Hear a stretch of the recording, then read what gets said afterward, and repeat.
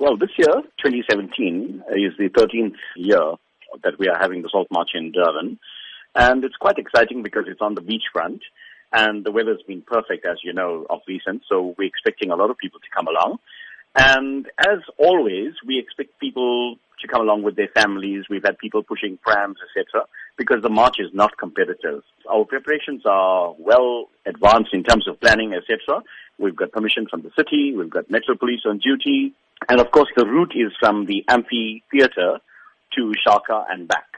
Now, this also makes it easier for those people who could not walk the 19 kms that we used to do before to come in and take part in a walk that's shorter, but also on an enjoyable route, which is along the scenic beachfront, and to meet like-minded people who come from different backgrounds, races, religions, and who believe in peace and non-violence. Today there's widespread concern about violence, be it the levels of crime in South Africa, violence within the home environment, and also violence in schools. That message of non-violence, then, how important is it that it reaches all South Africans? You know, it's really whether we want to accept the message or not. I always liken this to when you find a disease that comes into the market and people are affected and they get sick, and then there's everybody talking and they say we've now got a cure, and then people rush to buy the cure and get the injection so that you do not become ill. Now, violence is a disease, and the cure has been given to us by many leaders, from Nelson Mandela to Chief Albert Luthuli to Martin Luther King, and by Gandhi.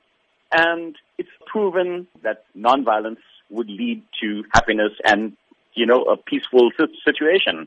So I think it's time for people to embrace what is already there in front of you. We know that non-violence and peace are the ways to make this world work and for people to get on well, but we don't embrace it.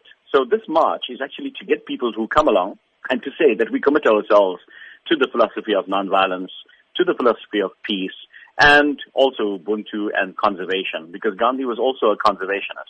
As you have mentioned, it's the 13th year of the Salt March.